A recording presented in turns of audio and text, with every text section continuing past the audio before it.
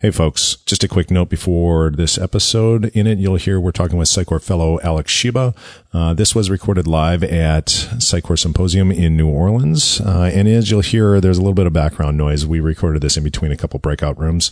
I don't think it distracts too much from the conversation. Just wanted to give a quick note on that. And without further ado, on to the show. Hello, and welcome to Core Sampler, the podcast where we drill into the Sitecore community to bring you insights into the work talented people are doing every day on the Sitecore Experience platform. Whether you're a developer, a marketer, or both, we're glad you're here. And now your host, Derek Dysart.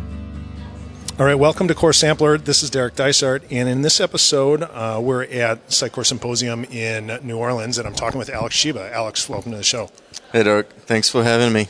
So you guys have got a lot of cool stuff you're showing at Symposium, and I know by the time this comes out, a lot of people will be talking about what's going on. But I kind of wanted to find out a little bit. You and I go a ways back. I think early in my career in Sitecore, you and I worked together, and I first met you when you were involved with Sitecore Professional Services. So yeah, that's right. Before that, kind of how did you get involved in Sitecore? Straight out of college, got picked up from a Microsoft C#.NET school. Was one of the two guys that were selected during the interview.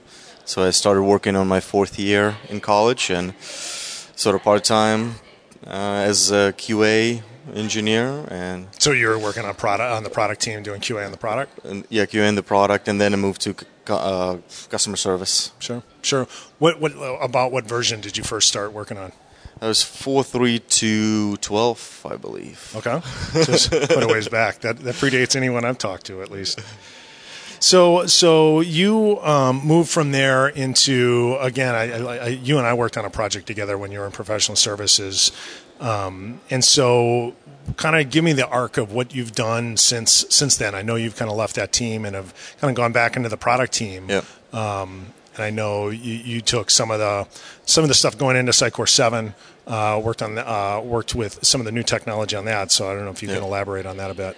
Sure. Yeah, in these 5 years doing services, you collect stories, you collect problems, customer problems, and hopefully you come up with solutions. So that's sort of accumulated, and I developed this urge to build products, really. So had a few conversations with sort of senior folks, and they invited me to join the product, and I wanted to change. I wanted more, creative, less travel and stress, and more, building stuff. And that experience, specifically with search, that's what helped start Sitecore 7 project, and I was a part of that. Search was pretty much one of the cornerstones of that product that came out of it. How much of that? And I think for listeners at home, if you weren't involved in Sitecore during kind of the version 6 timeframes, the only one of the main modules that a lot of people used was your search module.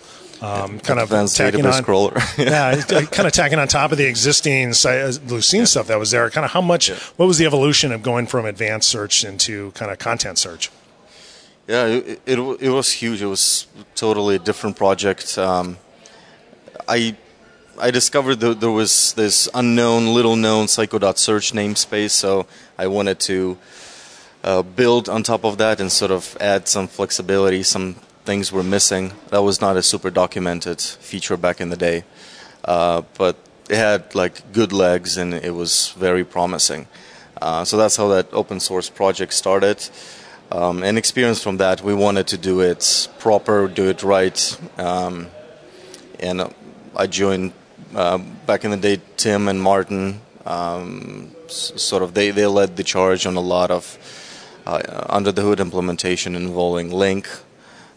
We wanted to optimize performance, and that involves some kernel changes that I was not able to do as an open source project. So that was a lot of fun. We ran with it, went completely mad on a couple of areas. That was a good start. They gave me a good experience, and sort of I saw that you can do a lot as an engineer in this company. Yeah. Yeah. So from kind of that product team, kind of how did you get into your current role? We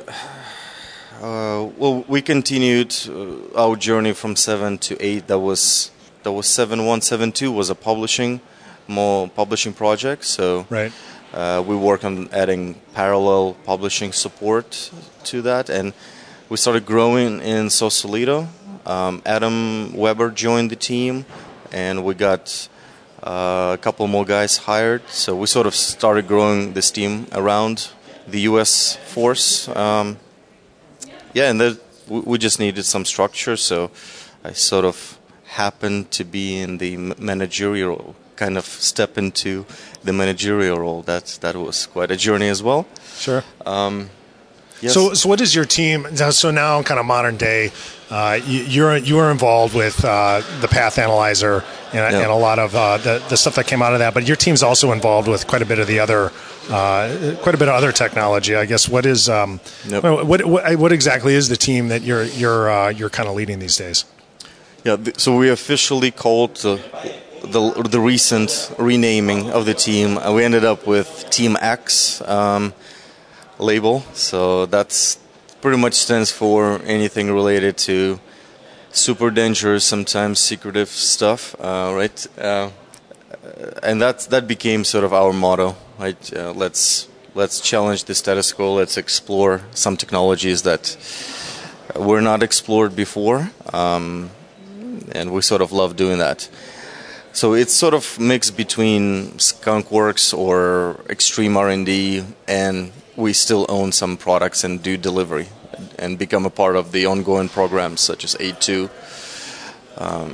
And we still own Path Analyzer up until today. So there's a lot of things. I would say it's half and half. Half like we're going mad and do some exploration, skunkworks, and product. You have to have the balance between sort of exploration labs and engineering, like a prop engineering, because you either get too crazy or you get bored, right? So the sort of balance works out. Great. So looking at kind of Path Analyzer, you guys, if I'm a marketer,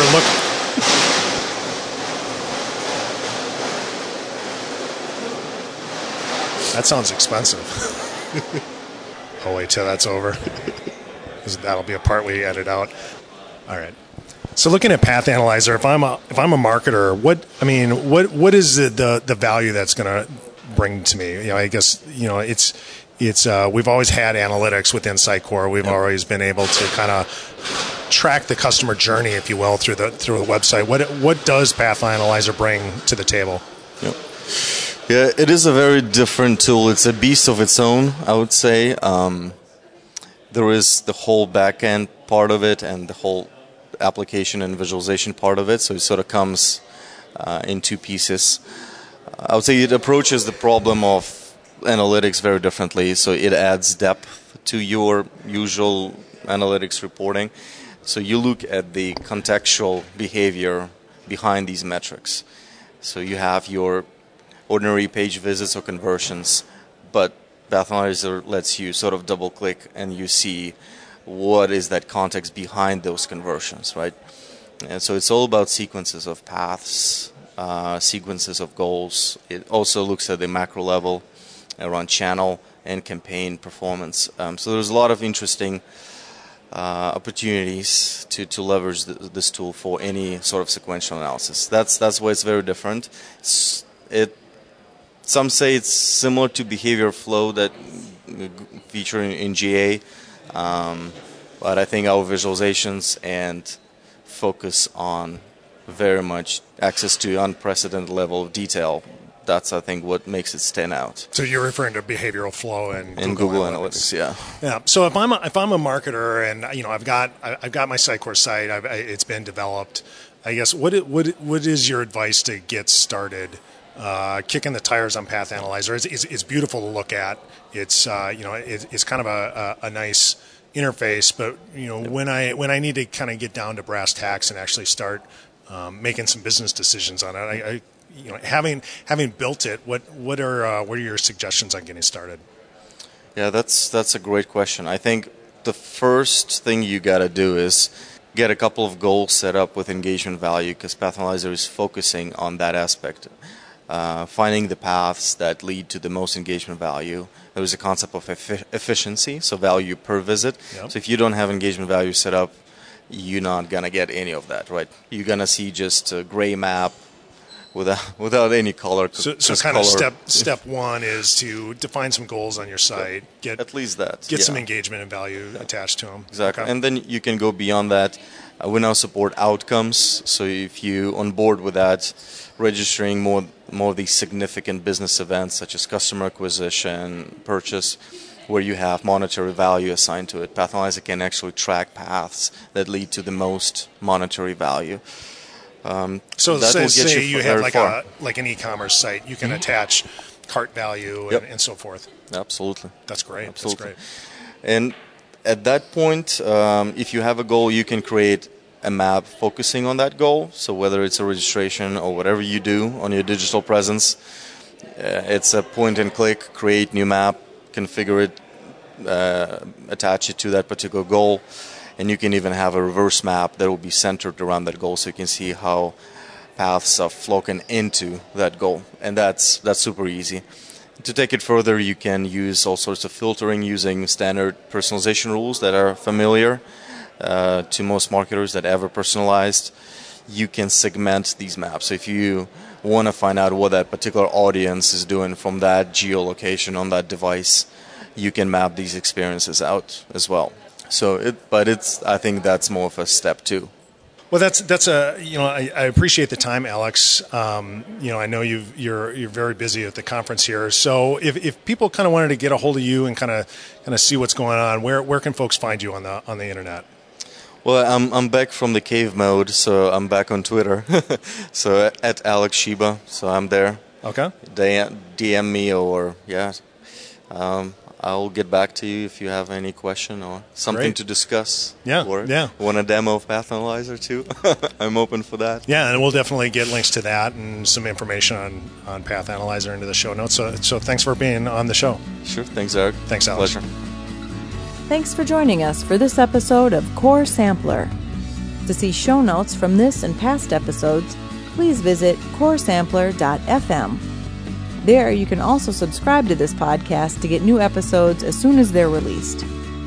If you liked what you heard today, please tell a friend and then go to iTunes to rate and comment on our show. Even if you're using a different app to listen to us, those ratings and reviews really do help others find us. Are you a professional working with Sitecore and interested in joining the show? Or would you like to leave some feedback directly? We want to hear from you. Drop us a line at info@coresampler.fm. That is all for this episode of Core Sampler. We'll see you next time.